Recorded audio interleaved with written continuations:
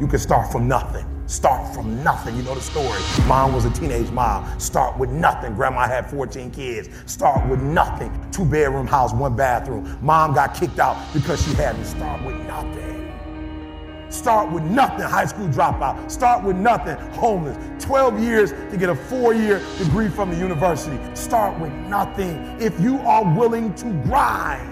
You might be an ant. You might have small beginnings. You might not have a lot of money. You might not have a lot of resources, but there's no excuse. You said, E.T., I'm not that lion. You might be the ant, and the ant has very little, but he's determined. He's strong. He has a dream and a goal, and he'll do whatever it takes. And I need you to understand that the bigger your dream is, the earlier you're going to have to get up. The longer you're going to have to stay up. The bigger your dream is, the more effort you're going to have to put in. I think is a better advantage than being born into something, being born into nothing. I'm on the record. Kobe Bryant doesn't sit there and talk about how many MVPs he's won or how many championships he's won. No, he's up at 3 o'clock in the morning practicing every day. Why do you think he is so great? He's not great because he's great. He's great because he puts the work in on a daily basis and he wins every day. The difference between who you are and what you are. And what I am when I step on that court is, I become that. I'm relentless, and I want to win, and I want to win by any means necessary, and that's when that demon comes out.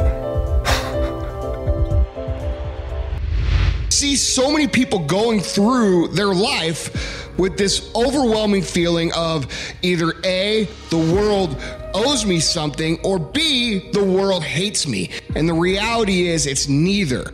The world owes you nothing. The world doesn't think you're special like your mom does. It doesn't think you're a delicate little flower. It doesn't care about you. Now, with that being said, the world doesn't hate you. It doesn't want you to fail. It just is.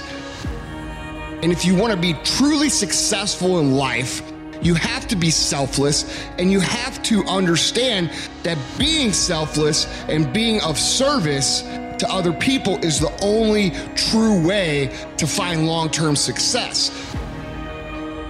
What do you do when 1,000 other people want exactly what you want?